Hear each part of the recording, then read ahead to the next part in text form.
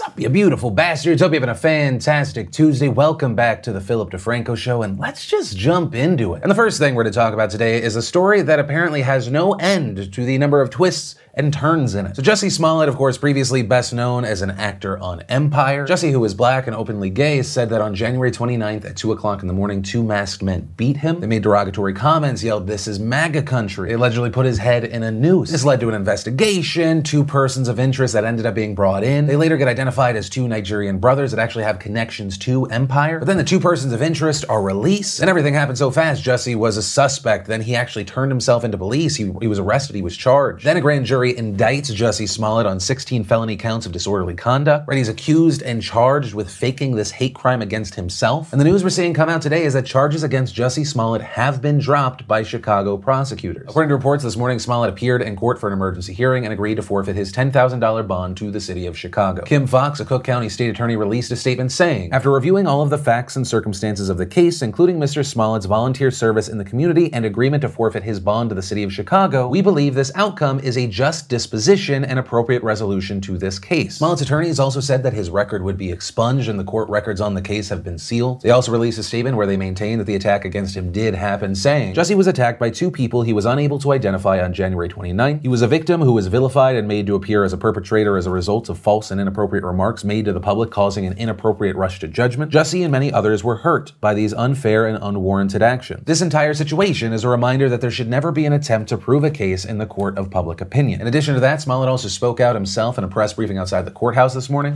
"I want you to know that not for a moment was it in vain. I've been truthful and consistent on every single level since day one. I would not be my mother's son if I was capable of one drop of what I have been accused of." And as far as what prompted prosecutors to drop the charges, as of right now, there is no official specific reasoning. There's not a ton of reporting from sources that I would go, yes, I definitely believe that 100%. Also, if you're shocked right now that the charges were dropped, you are not alone. We saw reports come out after this that Chicago police were actually unaware that these charges were being dropped when the news broke. We saw Chicago Police Commander Ed Wadnicki responding to the news by calling it a kick in the gut. We saw Police Superintendent Eddie Johnson confirm, "We found out when you all did." Also saying, "Do I think justice was served? No. What do I think justice is? I think this city is still owed an apology." We also saw Johnson addressing the sealing of the case. "I've heard that they wanted their day in court with TV cameras so America could know the truth. And though they chose to hide behind secrecy and broker a deal to circumvent the judicial system." Although on that note, Patricia Holmes, attorney for Smollett, said that there is no deal, also claiming that this is not part of a deferred prosecution. We also saw Chicago Mayor Rahm Emanuel say that he believes that Jussie Smollett is getting special treatment. "This is without a doubt a whitewash of justice and sends a clear message that if you're in a position of influence and power, you'll get treated one way. Other people will be treated another way. There is no accountability then in the system." Just watching the rest of the press conference, you could just see how furious he is. Mr. Smollett is still saying that he is innocent, still running down the Chicago Police Department. How dare him? How dare him? And even after this whitewash, still no sense of ownership of what he's done. He says that, in fact, he is the wrong in this case. This is an unbelievable, not just whitewash of justice, this is a person now who's been let off scot-free with no sense of accountability of the moral and ethical wrong of his actions. And according to First Assistant State's Attorney Joseph Magotz, this decision does not mean that there were flaws in the case against Smollett. Reportedly telling the Chicago Sun-Times, "We stand behind the CPD investigation done in this case. We stand behind the approval of charges in this case. They did a fantastic job. The fact there was an alternative disposition in this case is not and should not be viewed as some kind of admission there was something wrong with the case or something wrong with the investigation that the Chicago police did." But then you still have the question for Magotz, then why drop the charges? Because you had people skeptical of what was actually going to happen given why he was even in his position. If you didn't know, the state's attorney for Cook County, Kim Fox, actually had to recuse herself. This because, according to reports, she tried to convince Chicago police to turn the Jussie Smollett case over to the FBI. And that effort, according to the Chicago Sun-Times, came after a former Michelle Obama chief of staff reached out to her, and that newspaper reporting that that chief of staff and lawyer was a supporter of Smollett, who was a woman identified as Tina Chen. And given the words coming from Rahm Emanuel, it appears that he thinks that there is corruption or something shady going on. And ultimately, as of recording this video, that is where we are. We've also also seen a lot of big reactions online. There's a lot of disgust and confusion. There are some people cheering this on, that including a Fox and 20th Century Fox spokesperson saying, Jussie Smollett has always maintained his innocence and we are gratified that all charges against him have been dismissed. We also saw the official Empire Writers Twitter tweet, "See y'all Wednesday." On the other side of this, you had people like Chief Communications Officer for the Chicago Police tweeting, "In our experience, innocent individuals don't forget bonds and perform community service in exchange for dropped charges." And as far as my personal reaction to this, I very much connect to that last statement. Smollett has maintained his innocence. He says that he has been completely truthful. But if he was fully innocent, why would prosecutors say they took into account his community service and the fact that he was going to give them $10,000? You have Smollett saying that he's been consistent and truthful, but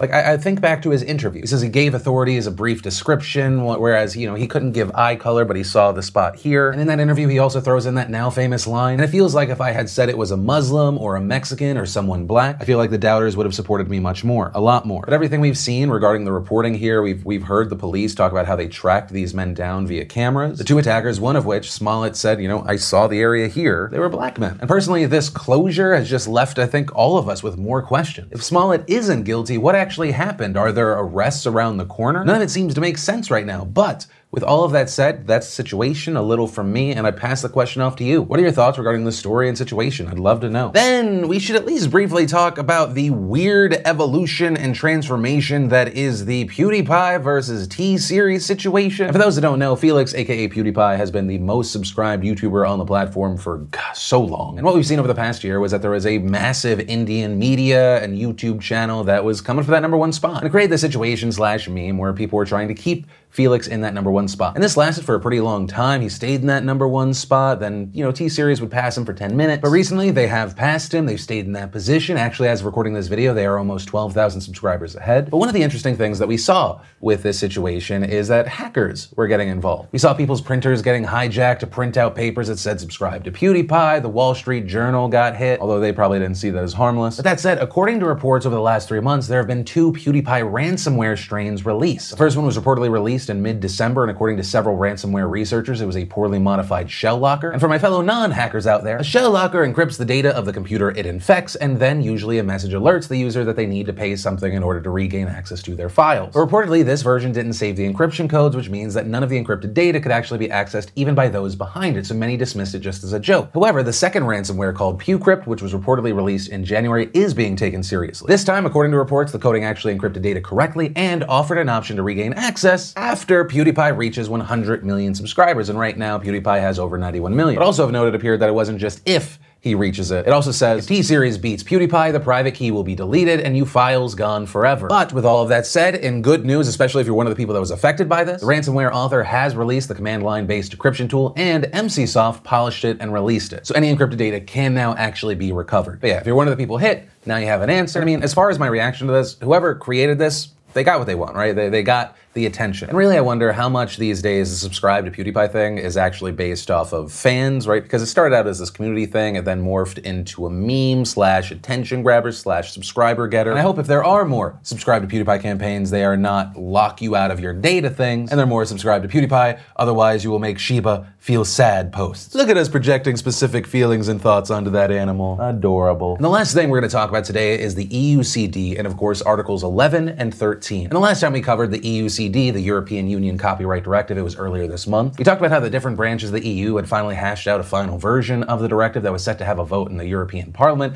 In response to that, there was tons of backlash. We had people pushing their EU representatives to vote against the bill. There was a petition that circulated, receiving over 5 million signatures. There was a broad coalition of tech companies and groups that lobbied against the bill, and we actually saw thousands of people demonstrate against the bill in Berlin. But today, the news is that the European Parliament has passed the EUCD. Members of Parliament voted 348 in favor and 274 against, and there was actually a last-minute proposal to remove Article 13, right, otherwise known as the upload filter, but that was rejected by only 5 votes. So, what happens now? Well, the EUCD now gets passed on to EU member states who will have 2 years to implement the law in their countries. Now, of note here, the member states do get to decide the details of the legislation individually, but the law is still going to have a huge impact on how the internet works in Europe. Also, just to prevent any confusion here, just like during the draft stages of the EUCD, Articles 11 and 13 still are the most controversial in the bill, but now Article 13 has actually been renamed Article 17. And if you're not familiar with what these articles do, we've talked about it a lot in the past, so I'm just going to give you kind of a brief TLDR. Article 11, also called the link text, says that links to web pages and articles can only be posted or shared on other platforms with a license. And while there are some exceptions, it is incredibly likely that this is going to hurt news aggregators like Google News because it will allow publishers to charge them when they display snippets of stories. And Google has said that if publishers do decide to charge licenses for their material, they will be forced to scale down the content they show on Google News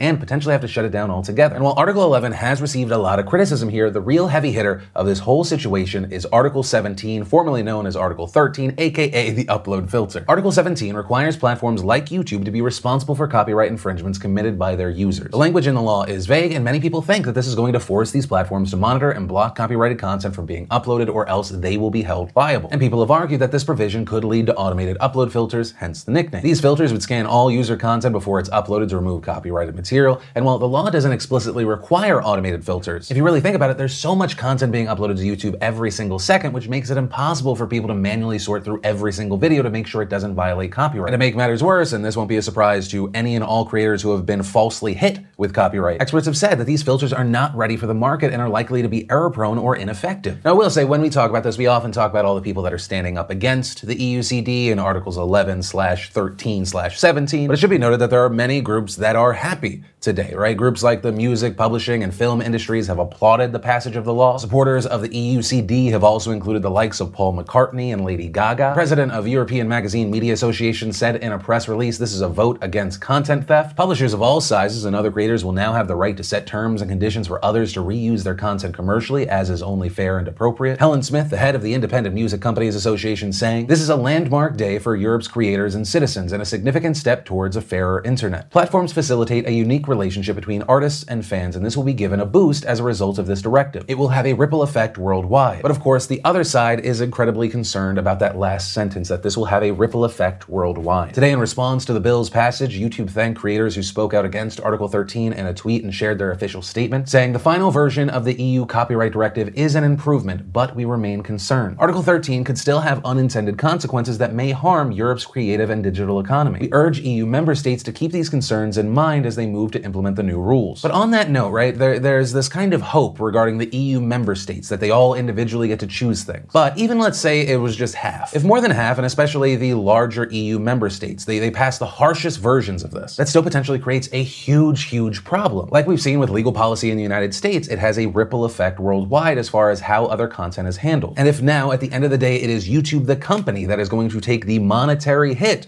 you're going to be damn sure they're going to protect themselves. It's not surprising that with Article 11, Google News is like, if you're going to charge us, we're just going to say no. You're just not going to get included, or you're going to get shut down. You want to lose that traffic? With Article 13, now 17, it would not surprise me that if someone actually tried to go after YouTube, that they're just going to block content. And hell, let's say we get to a situation where YouTube themselves, that they're not, permanently banning EU member states from watching content, from uploading content as well. If it created a situation where my videos might get taken down because of some law in the EU, I'm just going to block my content from the EU. I wouldn't want to, but that would be my new reality. But that's a situation we're in today. It will be very interesting to see what these EU member states do over the next 2 years, who moves forward faster, who goes harsher, softer. But with all of that said, I pass the question off to you. What are your thoughts and feelings on this topic, especially if you're someone that lives in the EU? I'd really love to hear from you in those comments down below. And that's where we're going to end today's show. And if you're new to the videos, welcome. I don't know how you got in front of my stupid face, but I'm happy you did. If you want more of these daily dives into the news, you want to jump into it with us, be sure to hit that subscribe button. Definitely click that bell to turn on notifications. Also on that note, if you missed the last Philip DeFranco show or this morning's Extra Morning News Deep Dive, you want to catch up, you can click or tap right there to watch those. But with that said, of course, as always, my name's Philip DeFranco. You've just been filled in. I love yo faces, and I'll see you tomorrow.